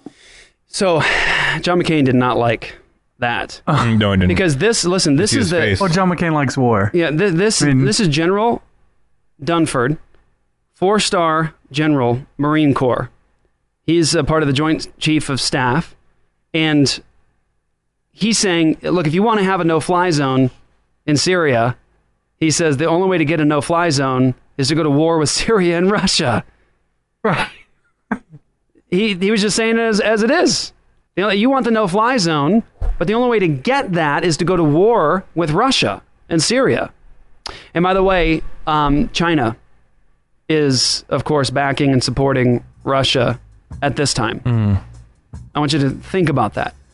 Russia and China as a coalition over a democracy in Syria? Over a dictator in Syria? Now, here's the thing. Am I saying as a Christian that the lives don't matter that have been lost? Of course not. But what I'm saying as a Christian is it biblical? Is it righteous and just for us to get involved in somebody else's conflict to the degree that it actually has us exercising military force against another superpower like Russia? Or let me ask you a question. Do you think there are going to be dramatic consequences if something like that takes place? Pretty dramatic. I'm going to say yes. Well, did you see what's in my Facebook feed today from Gorbachev? Have you seen that? No. So Gorbachev is saying, and this is from the Telegraph in the UK, so it's a legitimate source. And he says, I think the world has reached a dangerous point. I don't want to give any concrete prescriptions, but I do want to say that this needs to stop. We need to renew dialogue. Stopping it was the biggest mistake. Yes. That's Gorbachev, tear down these walls guy, saying, guys, can we just talk? Right. It sounds like Trump in the debate. Can't we just get along? Can we just talk about these things? Can we just come back to the because this is really getting out of hand. It's getting a little out of hand, guys. Take a deep breath. Everyone take a deep breath. And that's important because I think people recognize that we're at a crossroads right now where we got to stop puffing up our chests and start acting civilized. And I want to say we should act biblically, and we need to consider our actions because this conflict is not good, and it's a result of an unbiblical foreign policy, and that ought to matter to us as Christians. You know, my son is 17. He's almost 18 years old. So these things directly impact my family. He's almost 18 years old, and you know what that means. Yep. So it should matter to us. We say it's just about the gospel. Right, I agree. The authority of Jesus Christ is in the middle of the gospel. He's king over the world. He gets to tell people what to do. And so it ought to matter to us. This is a gospel issue. I have to ask a question, though. Yeah. Has there ever been a time in the history of the church where a nation has gone to war and the church has stood against that nation and said, we don't support this war? Ask George Grant. Because that's, I mean, what happens in that? I mean, at the time the church would be tried for treason. You know, those are questions we need to consider. Sure. It's like because it's going to be hard to have moral support to fight a war when the church is like, this is an unjust war and we shouldn't be involved in it. I bet you could find some examples maybe back in, when Catholic church history, when their political swing was... they were an ecclesiocracy. Yeah. Yeah. So you could probably find some examples of that where one nation's trying to overcome the Catholic Church's influence, which wouldn't be accepted by the Catholic Church. Yeah. So here is this is published on October 6th. This is a Russian general speaking about the conflict in Syria right now. So it's in Russian, so I'm going to read to you the translation and just play in the background. I'm going to just read to you what he says. Leaks in the Western media allege that Washington is considering launching airstrikes against Syrian government forces. History shows that certain leaks transform to real actions. Of particular concern is information that the initiators of such provocations are representatives of the CIA,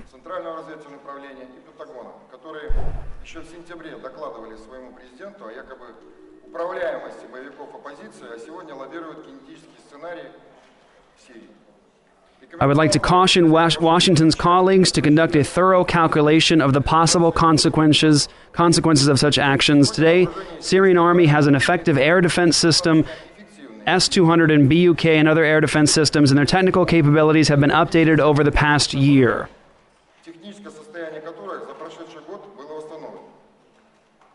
Furthermore, I warn American strategists that Russia currently has S-400 and S-300 air defense systems employed in the area.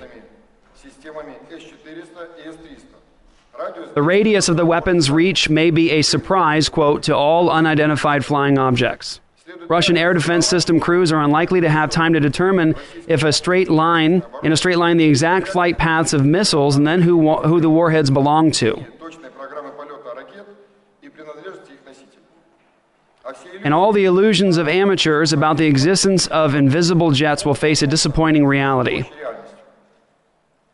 And now finally, the most important thing, members of the Russian Reconciliation Center in Syria are working on the ground, delivering aid and communicating with a large number of communities in Syria.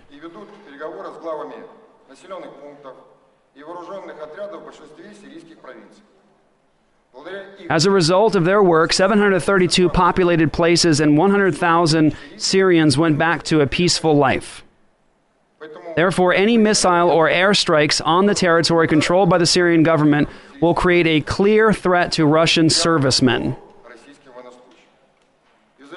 I am warning anyone that after U.S.-led coalition jets bombed positions of the Syrian government forces on September 17th, we will take all necessary measures to prevent other American mistakes against Russian military or other military facilities on the territory of Syrian Arab Republic.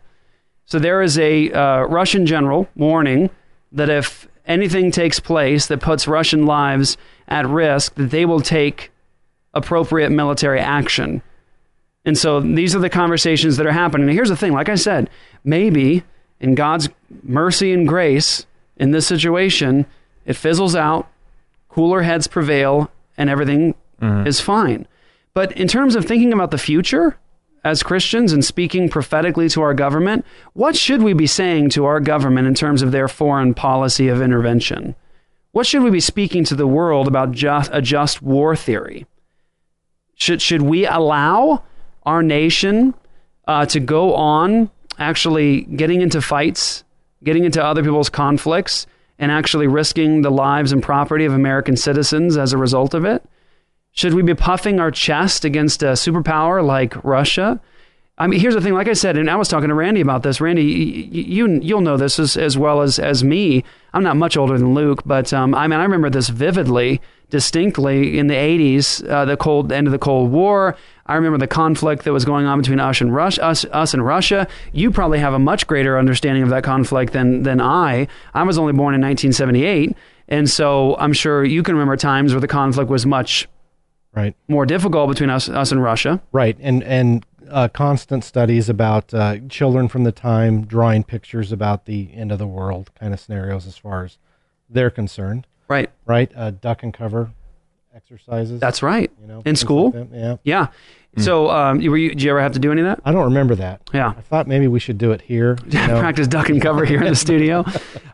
So here's the thing. We're at a new stage of this conflict between the United States and Russia. It's a conflict now that actually has us making threats to Russia and Russia making threats to us. We have not been there to this degree in a very, very long time. And it's not good. And I want to suggest as a Christian minister that it's the responsibility of the Christian church to speak prophetically to our government like the men did in the political sermons of the American founding era. It's our responsibility to be speaking to our government officials and saying, look, you can't do this kind of stuff willy-nilly. We're talking about image bearers of God, and we're talking about war and people dying, our children being lost. And we don't want to do that because we got brought into a fight that took place between other people. And we certainly don't want to risk the lives of our children because of an unjust war. And that's important. And Marcus or Luke, did you have anything you wanted to say before I play this last clip? No, go ahead. Okay. No, I'm good. No? Okay, so one thing I want to play quickly here, and just understand, look, Ron Paul's not running for president. We're not voting for Ron Paul like in the presidency. But look, this is a conversation that Ron Paul had about 2 years ago about Syria. And I think Ron Paul here has a pretty consistent view of intervention, at least with our founding fathers. And so you need to hear it. Here we go. Thank you, Mr. Speaker. Plans, rumors, and war propaganda for attacking Syria and disposing Assad has been around for many months. This past week, however, it was reported that the Pentagon indeed was finalizing plans to do just that. In my opinion, all the evidence to justify this attack is bogus. It is no more credible than the pretext given for the 2003 invasion of Iraq or for the 2011 attack on Libya. The total waste of those wars should cause us to pause before this all-out effort at occupation and regime change is initiated against Syria. There are no national security concerns that require such a foolish escalation of violence in the Middle East. There should be no doubt that our security interests are best served by completely staying out of the internal strife now raging in Syria. What's that sound like? It sounds almost identical to the passage that I read from the sermon preached before the governor in the founding of our nation. National security risk. He said there is no national security risk to us in this conflict. Right. Do you see? It's not a defensive posture. It's an offensive posture. Those who live by the sword die by the sword. We are already too much involved in supporting the forces within Syria, anxious to overthrow their current government. Without outside interference, the strife, now characterized as a civil war, would likely be non-existent. Whether or not we attack yet another country occupying it and setting up a new regime that we hope we can control poses a serious constitutional question. From where does a president get such authority? Since World War II, the proper authority to go to war has been ignored. It has been replaced by international entities like the United Nations and NATO, or the president himself, while ignoring the Congress. And sadly, the people don't object. Our recent presidents explicitly maintain that the authority to go to war is not the U.S. Congress. This has been the case since the 1950s, when we were first taken into war in Korea under a UN resolution and without congressional approval. And once again, we are about to engage in military action against Syria and at the same time irresponsibly reactivating the Cold War with Russia. Now that was about 2 years ago. This talk was about 2 years ago. Yeah, God gave us Ron Paul as a prophet, didn't he? We're down the ways now. Yeah, we're down the road, and now we're in actual conversations of possible military action. And I feel like I need to stress it again because Christians sometimes we don't think fully critically about what's being said. I'm not being an alarmist. I'm not telling you it's going to happen. I'm not telling you conspiracy theory stuff. I'm thinking about it biblically. We are trying to reason through this with godly wisdom because this is a real potential for a fight. And I don't think it's wise. And I agree. I don't think that it's godly. I don't think that it's using the biblical principles that God has given to us. And I think it's a mess. And now, of course, let's talk about one last thing. What's the only answer? The gospel. The gospel, right. People need to have their hearts changed. Dang it. Russians need to have their hearts changed. Syrians need to have their hearts changed. ISIS needs to have their hearts changed. America. We're not going to defeat Islamic terrorism with guns. No! For goodness sakes. You kill a handful of terrorists, and guess what? The ideology is still there. The ideology spreads invisibly. And it makes their children angry, and they rise up against you. Yeah. Which is why in the Bible they would destroy entire civilizations. Like when God went to war. Yeah. He said, every man, woman, and child, lest they rise up against you. Yeah. And, here's the thing. Islam and these radical extremists, not every Muslim believes those things. Not every Muslim is after your children. There should be an object of your evangelism, not your hatred. We shouldn't be thinking about Arab people and Muslims as deserving of at the end of a bullet. Right.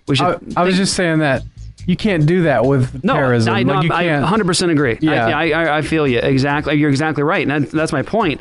Is that you can't solve this problem. You're right.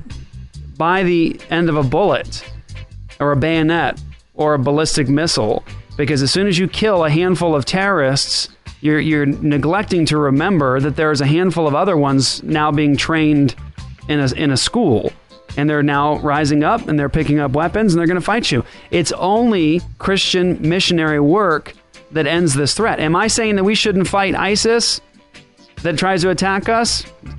You know what? Kill every single one of them. Kill every single one of them who threatens us, our property, our children, our lives. Kill all of them when they're a threat to us in its defensive posture.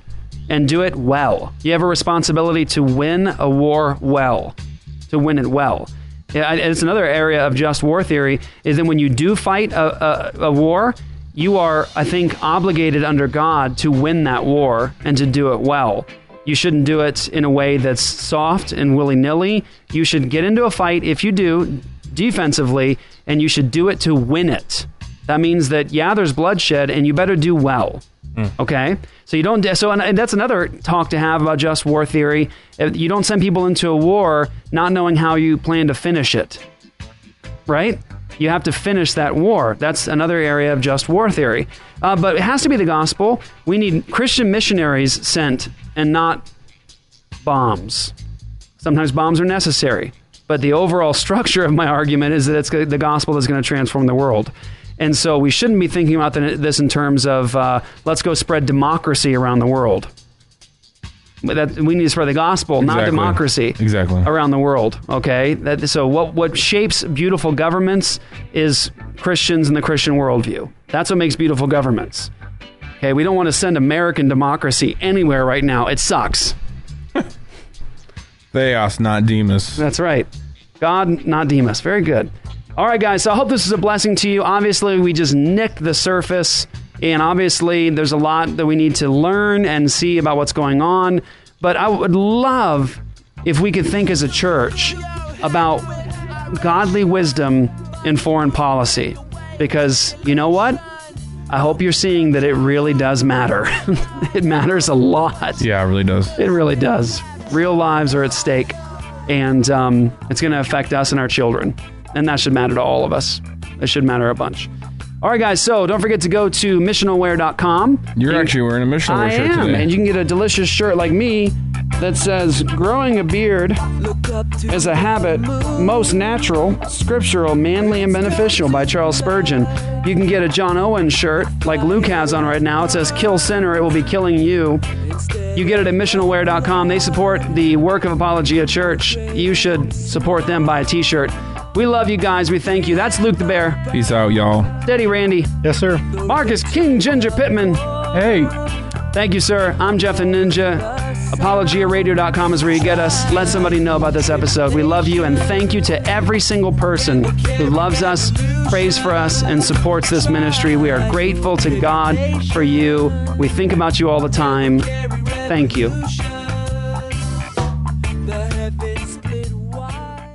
Hey guys, don't fast forward through this commercial. Important message for you guys. We're meeting at a new location for Apologia Church worship services. I'm Jeff Durbin, pastor at Apologia Church. Join us for worship 4 p.m. on Sundays. We are a family integrated church. Sorry, do I introduce myself? They don't know you can who say I Joy. am. Yeah, you can say Joy. I don't. You can this cut is this, for so church, just talk about though. Yeah. But what do I do at the church? They're going to be like, that's one of those churches that has a lady pastor. I want to keep this as the part of the commercial. I want you to leave this. Okay. All right. Luke. This is Luke the Bear, discipleship pastor at Apologia Church. And the new location we're meeting at, like Jeff said, it's Tempe Vineyard Church. I think you said it was Tempe Vineyard Church. No, I didn't. You didn't, but that's okay. You just did. The address is 1805 East Elliott Road, number 112. Tempe, Arizona 85284. That is on the southeast corner of McClintock and Elliott. Bring your wives, bring your kids, and bring your husbands too, because we're teaching everybody up in here. Bring your beards if you got them, or no. It's up to you. I'll have mine. All right, guys, that's our new commercial. I think it's professional. We'll see you at Apologia Church. Join us for worship. ApologiaChurch.com.